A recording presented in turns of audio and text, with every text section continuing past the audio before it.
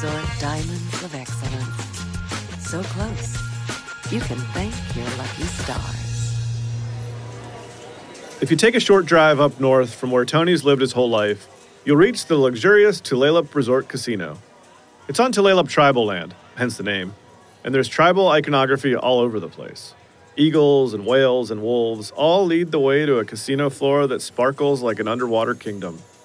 For Tony and his mom Candy with a K, it was the perfect getaway. He liked to take her up there whenever he could, even in the worst of times, so they could blow off steam and pretend to be in another world for a few hours. That was pretty much the one thing she always found joy in, was going out to the casino and playing the slot machines, and we did that often. You know, which I know seems silly, like you're struggling financially, you probably, the last thing you need to do is go to a casino, but I knew my mom didn't have a whole lot of time left, and that was the thing she enjoyed the most. Tony's dad, Leonard, died in 2007, and after that, Candy's health started to decline. She ended up on oxygen and had trouble getting around by herself. So usually, when Tony took her to Tulalip, they'd have a nice dinner at one of the resort restaurants. And then he would get her a wheelchair from the hotel concierge, so that she'd have freedom to roll through the rows of slots, lost in the noise. She was in a wheelchair, so I'd be pushing her around or get her set up somewhere, and she, kind of get around on her own a bit, play some slots, have a good time. This was a bleak point in Tony's life, but I like imagining the two of them escaping, for just a night, into the high life at this fancy casino. I can picture Tony ordering a steak and his mom propped up in her wheelchair, oxygen tank at her side. Probably a cup of coffee in her hand. I remember one time we went up there and I'd gotten comped a free room, and the rooms up there are super nice. It's like Las Vegas style. Eventually, Tony got tired, but Candy was still raring to go. He left her set up at the slots by the elevator, figuring she'd come up to bed soon. And I think I fell asleep and woke up at like 3 or 4 in the morning, and my mom's not even there. And she hadn't even been to the room yet. He panicked a bit, ran downstairs, and began frantically searching the casino floor. Now I'm all over the casino trying to find her. She'd been up all night playing slots and never even went to the room once. The whole night. That's how much fun she was having just doing her little thing. I wanted her to be happy. She's my mom. I love her. And it was fun. I don't regret any of that. We had a blast. It's a good thing Tony got along so well with his mom, because once Connor went to prison and Tony lost his dream job and all his money and had no place to live, Candy was the last person he could turn to.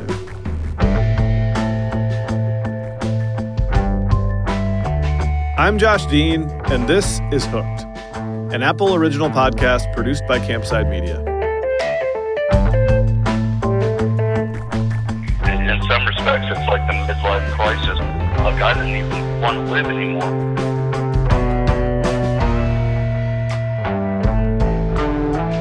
Part 5, A Legend is Born. I was just so discouraged, and, I'd lost my career, and everything was just going to shit, and my family's struggling, and my son's in prison, for something ultimately that I was responsible for. And it was just bad. It was early 2013, and Tony was totally at a loss. Without Connor, he found himself jumping straight into another codependent relationship, this time with his mom. Tony had always been close with Candy. He grew up the second oldest of 4 in a tri-level house surrounded by fir trees in Linwood, Washington. We grew up in a nice home with good, loving parents. They never fought or didn't drink ever or ever do any drugs. We grew up in a nice middle-class neighborhood, and she was a homemaker and was always there to take care of us. And, almost to a fault, she was always there for us. That was Candy's MO, to be there for her kids no matter what. And in this very tough time for Tony, she was there again. He moved in with her, back into his childhood home for a bit. Then Candy sold it, and they moved together to a duplex, next to Tony's sister Christy and her family. This whole time, Tony didn't try to hide his addiction from Candy. He couldn't have. And he says she was very understanding, as I guess a good mother would be. I can't ask Candy how it felt, unfortunately. She died in 2016, a year before I met Tony. There were no secrets between me and my mom. If there's one person that knew everything about what was going on in my life, it was my mom. And I never kept anything from her. One person who was there during that time was Val, Tony's ex-girlfriend. She had a close relationship with Candy and stayed close with her even after the breakup. Tony did no wrong in her in her eyes. He was on a pedestal in that family. He was the golden child, and it didn't matter what was said about him negatively. It's not that she wouldn't accept it. She just, it's fine. Nope, he's got it under control. That's not him. And it wasn't him. This was just Tony for a few years. It wasn't the actual Tony. And so it was easy for her to just kind of ignore it all. Tony says that Candy wasn't ignoring anything. She just didn't know how else to help. She would see how sick I get when I'm withdrawn. And, no one wants to see their kid sick. Of course, no one wants to see their kid do heroin either, but she knows that the only thing that's going to make me feel better is if I can go get a little 40 sack and do a shot. And it just went on and on for a long time.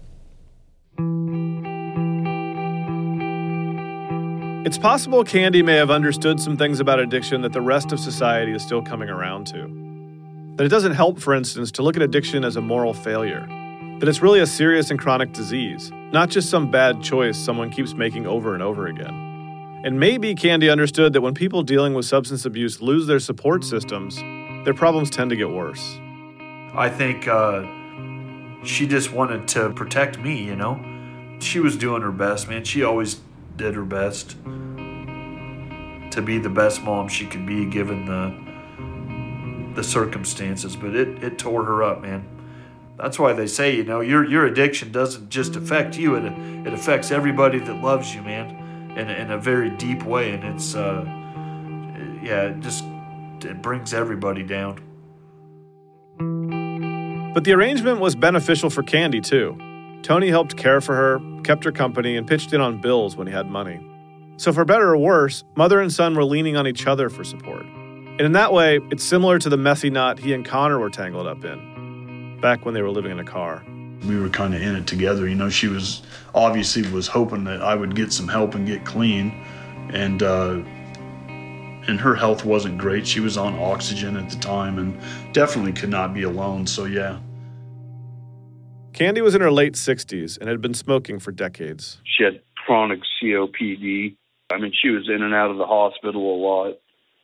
She probably kind of needed you, right, to help take care of her. Absolutely. And I did do that. I did take care of my mom. I was there for her every day, and I made meals for her, did the laundry, helped her out when she needed to take a bath, and everything. I was there every single day for her. For some important context, it was around this time that the opioid crisis entered a deadly new phase. If you look at a graph of overdose deaths, 2013 is when the line charting them per capita starts to look like it's climbing out of the foothills and going straight up a rock face. The CDC's dubbed this phase the third wave of the drug epidemic, from oxycodone to heroin and now fentanyl.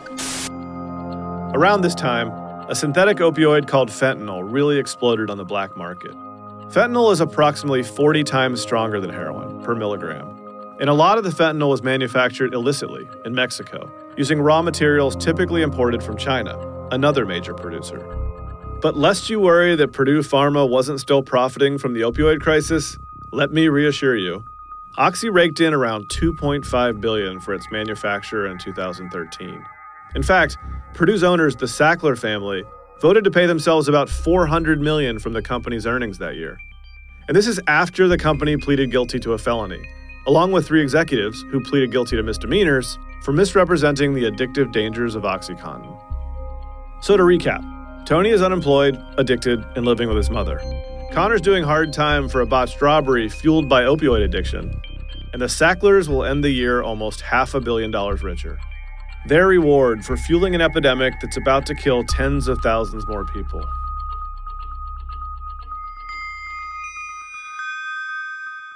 Tony, meanwhile, he was still hoping there was a chance he could go back to his old job.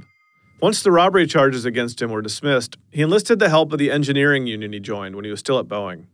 I was working with the union fighting to get my job back, right? Saying that they didn't have grounds to terminate me because I was on an approved medical leave at the time. And so initially the union was confident that they were going to, represent me, and they thought I had a good chance of getting my job back.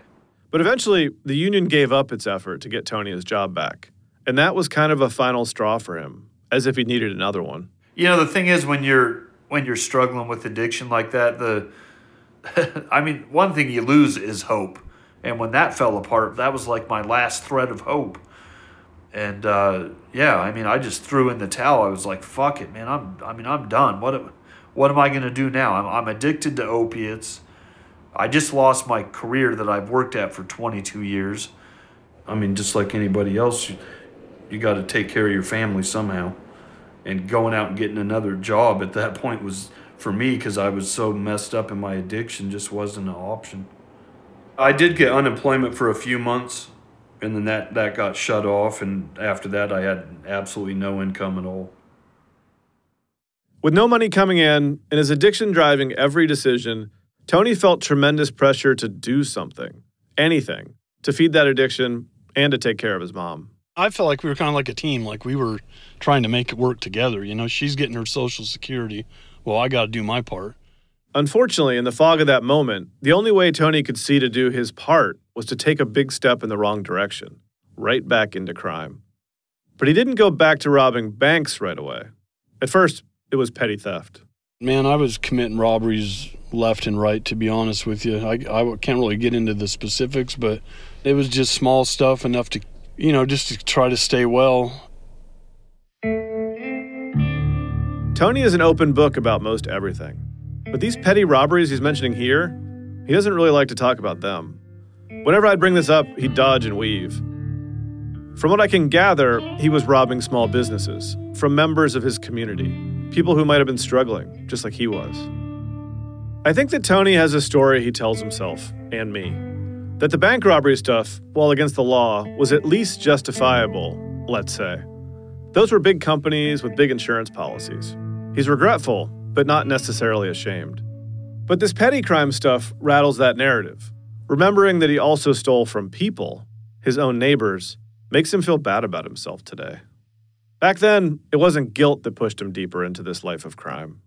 There just came a point where things were getting real tough, and we had to be able to make rent and pay the bills, the utilities and all these other things, and we needed more money. Money. It was a constant problem. Candy was never on top of her finances, and her favorite hobby was playing the slots after all. She was not good about managing her bank account and, knowing exactly, balancing her checking account and whatnot. But this is what the banks do, and all of them do this. Let's say she has $50 in her checking account, and on a Saturday, she goes and makes a purchase for $20. And then later, she makes another purchase for $20. So those both should have cleared, right? But then on Sunday... Okay, this might sound like a math problem from middle school. But the point is, the bank finds a way to charge 3 fees for what was really just one overdraft. So that it ends up that she has 3 overdraft fees of $35. Maybe you're shaking your head here. Poor people are more likely to have lower balances, yet they're the most vulnerable to getting dinged for this very thing. Hardly breaking news, I know. But anyway, it made Tony furious. So she ends up with $105 in overdraft fees. One time, Tony was mad enough that he and Candy marched into her bank together to ask them to show some leniency. I remember going in there with my mom, dude, just hot as fucking, just hot, and arguing with the bank manager saying, you guys should not be allowed to do this. I mean, we're already struggling, and now you're going to add all these extra fees on. They don't budge, though.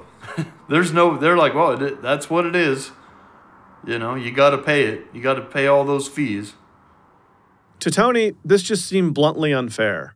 But beyond that, it's an experience that seems to have shaped his worldview, or reinforce a worldview he already had. The rich get richer, the people with less money and less power get screwed. In Tony's mind, the banks were robbing them. The thing is, they're making a lot of their money off the people in our communities that are struggling the most. That's what pisses me off. I mean, it's criminal. Because all the people that are getting hit by this are people just the lower level of our economy. You know, people that are struggling to get by, living paycheck to paycheck. Feeling stuck and hopeless and fueled by a seemingly endless supply of simmering indignation, Tony made a decision. No more petty theft, or relying on his mom's small fixed income. We needed more money, and so I just decided it's time to switch over and start robbing banks. Let's be clear. Tony didn't just jump into bank robbery as tit-for-tat revenge against banks. He's not a modern-day Robin Hood. Tony jumped into bank robbery to pay for his heroin addiction. But that anger at banks, it was undeniably a factor. Like I said, at the end of the day, it doesn't make it right. That doesn't justify robbing a bank, but I'll tell you what, it sure makes it a lot easier.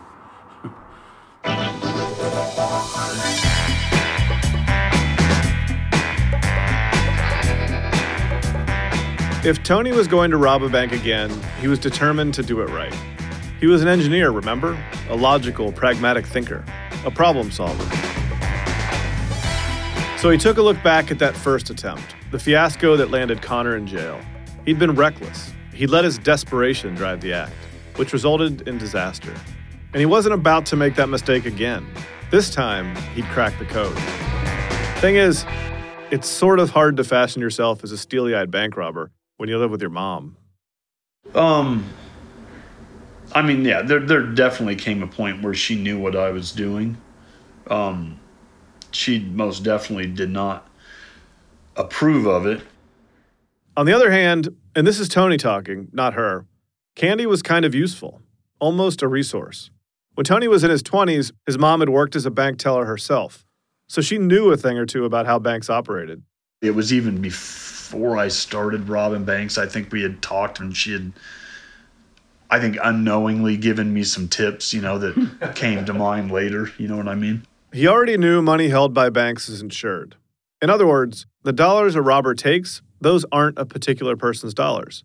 Every account holder in a bank is insulated from the robbery. No customer suffers. A real difference from property or small business theft in Tony's mind, which matters when you're navigating by a somewhat functional but mostly broken moral compass. But Candy shared an equally valuable fact as Tony mulled over his bank robbery idea. Tellers are trained and then ordered not to resist during a robbery. Here's a training video for bank tellers, instructing them on what to do. And remember, in the case of a robbery, no confrontations, no delays, no heroics. Don't be a hero. That's the standard policy. Tellers are ordered to comply for their own safety. So with that knowledge tucked away, Tony began to plan and practice. He started with one cardinal rule: work fast.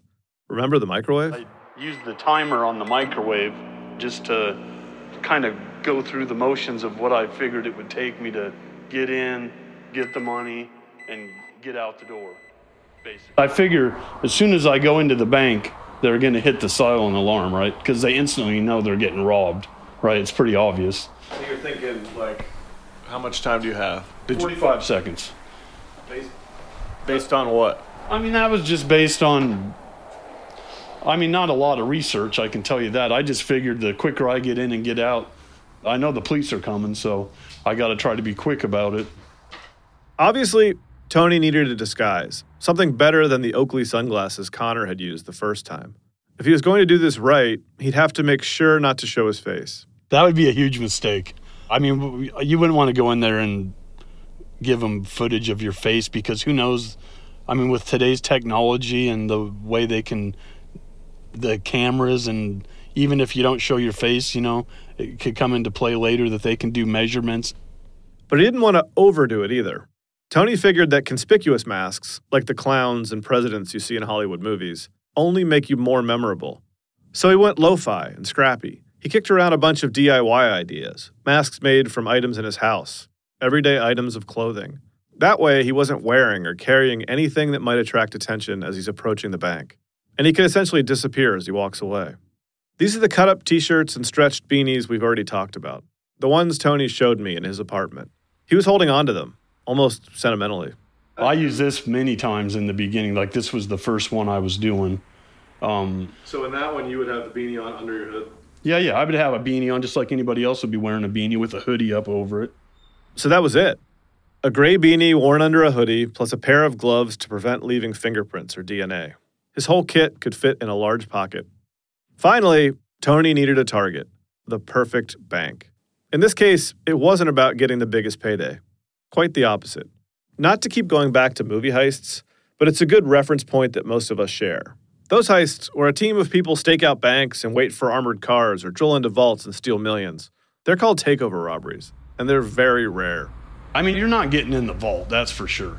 Unless you have some inside scoop on the timing and when the vault, you know. I mean, you don't have that kind of time unless you want to deal with the law enforcement outside when you walk out. Tony was going at it alone. He prioritized sleepier branches with fewer customers and easy access to freeway on-ramps. That way he could get out of the area, away from traffic and stoplights, as quickly as possible. Oh, and he needed a getaway vehicle. So I went and stole a truck because I figured, you know, if I'm in a stolen vehicle, there's no way they'd be able to trace it back to me if somebody got a license plate or, you know, or if they got some camera footage of the vehicle. One day in the parking lot outside of a local drugstore, Tony saw a man get out of a blue Ford Ranger pickup truck and leave it idling. He left his truck running, and I just jumped in it and took off. It was an impulsive decision and one that haunted him a bit later on. I mean, I took his truck, left him stranded, and that's fucked up. And not only that, he lost all of his keys, right? He had a key ring with probably 20 keys on it to everything he owns and has access to. So that's a huge pain in the ass for him. At the time, though, Tony was thinking only about what was going to happen next. On February 5th, 2013, he hopped into that blue pickup and headed toward a branch of Banner Bank, which sat along a 6-lane boulevard in Everett. He took me on this same drive in a legally rented vehicle with a very loud turn signal on a sunny and cool day in July of 2020. Do you remember why you picked this one to start with? Well, I mean, Boeing's right down the street, so, I mean, after 20-something years of working there, and, you know, I used to come to this area a lot to go to lunch and stuff on my breaks, so I was very, very familiar with the area. It seems risky to rob a bank near your workplace, but Tony wasn't very worried about getting recognized. However, he had drawn a line at robbing his own bank. Well, I mean, BECU was the main one, Boeing Employees Credit Union. Yeah, you're not robbing that place. No? Hell no. Why? They got security in there for one. And they have these, they have like cash dispensers at each of the teller booths. So yeah, that would be, and not to mention that place is always packed full of people. So why didn't you rob that Bank of America across the street? That one has security glass. Oh. And it's extremely busy. That's like a very busy bank. And getting out of there to get to the freeway is a hell of a lot harder. So there it is right there on the left. Right? Yeah, so this is the bank on the left. Banner Bank. It's a tan, single-story building with a slanted brown roof, like a Pizza Hut. Where would you have parked? So that Panda Express, there used to be a Denny's restaurant there. Are you familiar with Denny's? Yeah. You guys have that? Yeah. We got it. Yeah. Oh, nice. You pull into the DOC parking lot. Oops. I'd missed the turn and ended up one lot over. What? This is the Washington State DOC building. Department of Corrections? So, yeah, when I was on the ankle bracelet, yeah, this is where I'd have to come and report for doing my UAs. Unexpected stop on the tour. Do you want to go in and say hi? No. We're good. Tell them you're doing great. Yeah. UA, by the way, is short for urine analysis. That's the drug test that people on parole and probation regularly have to take to prove they're staying clean. Anyway, back to the parking lot in Everett. Tony told me how he had cased this unassuming little bank over a series of days, studying the traffic patterns as well as the frequency of police drive-bys. Later on, Tony would hone in on closing time as the best time of day to strike, right around rush hour. Right, because for one, it's easier for me to get out and just blend in with it. There's cars everywhere, right? And two, the police response time is going to take longer because the roads are packed full of cars, so they can't get here as quickly. This particular afternoon, Tony parked the truck surprisingly close to the bank. Distance isn't the important factor, he told me. Well, yeah, I mean, the idea there is that I'm just making sure that nobody in the bank can look out the windows and see what vehicle I get in. once I come around this corner and I'm out of their vision, they have no idea. I could have gone down to that way or over here behind, and they would have no way of knowing whether I even got in a car. So when they call it in, right, they don't have much information to share. They don't have a vehicle description. They might think I got on a bicycle or something. On the day of the robbery, with the truck in position, the only thing left for Tony was to get up the nerve to go through with it. All the planning in the world couldn't help him with that. Oh, yeah. I was scared to death. Like, are you sitting in your car giving yourself a pep talk? Well, this is an all-day thing. I'm trying to talk myself into doing this all day. I mean, I'd already planned it a couple days ahead, but when it came down to it, I'm like, I'm hella nervous. I'm like trying to talk myself into it, and I remember, okay, there's no cars, and then I'd go park, and then I'm like, I need a cigarette. I'm just trying to get to that point. The point where he could swallow the fear and just do the thing he had been planning for. The exact point, in fact, that Connor had talked about last episode. Counting to 3 before he opened the car door. Have you ever gone bungee jumping? Yeah, I did. Okay. It's kind of like that. Yeah. You're sitting there and they're hooking because I did it a couple times up in Canada. When you're sitting there and they're strapping all the things around your ankle and your nerves are going crazy. But once you hop out to the edge of the plank, you gotta, it's time to go. Finally, after days of casing and some unknown number of minutes spent giving himself pep talks, it was time. Time to walk into that bank and say the thing he would ultimately say to dozens of tellers in the Seattle area. Open the drawer. Large bills only. 20s, 50s, and 100s. No small bills. But this time, it was a little different. Tony didn't have his lines nailed yet. I remember walking in, and one of the tellers had one of those, cash counters, and she was putting a bunch of money through it. So I was like, drawer, give me all that. Drawer, as in cash drawer. Open it and hand over the contents. She had blonde hair. She was probably in her mid-20s, and she looked pretty scared. I remember the look on her face. It could have been his daughter behind that counter, or in another era, his mom. But Tony's vision was so tunneled, he was thinking only about the money. She just complied, as Tony had been told she would. And that was it. Tony stuffed the bills in the pocket of his hoodie and turned for the exit. Whether it took 35 seconds or 45 or 52, we'll never know. That's not a stat anyone keeps. To the terrified teller who Tony robbed, it probably felt like 5 minutes. Tony walked swiftly out of the bank, and then, as he moved out of sight of the security cameras, he pulled the beanie back up to the top of his head and strode with purpose back to his perfectly chosen spot in the parking lot. $2,151 richer. Now, all he had to do was get away. Remember, Tony had studied the traffic lights a little beforehand, at least enough that he felt like he could time his exit so he didn't get caught at one. But of course, that was impossible in practice. And what do you know? Basically, when I pulled out, I hit a red light right away, which of course I was not happy about. Then at the other light, coming in the other direction, was a Everett police officer. So I'm first at my light, and he's first at his light, and I'm sitting there, and it feels like for a week, I'm thinking I'm fucked. This is it. This is how this is gonna go, really.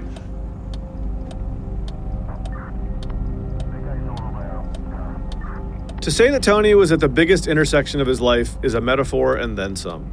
Sitting in a stolen truck, with pockets full of stolen cash, in full view of the cops. He was a sitting duck, just waiting for the signal. Tick, tick, tick. We'll find out what happened when that light turned green next week on Hooked.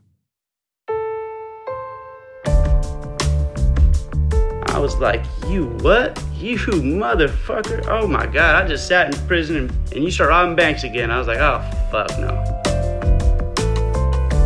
Hooked is an Apple original podcast produced by Campside Media. The executive producers are Mark McAdam and me, Josh Dean. Our producer is Elizabeth Van Brocklin. Our story editor is Michelle Lands. And Sierra Franco is the associate producer.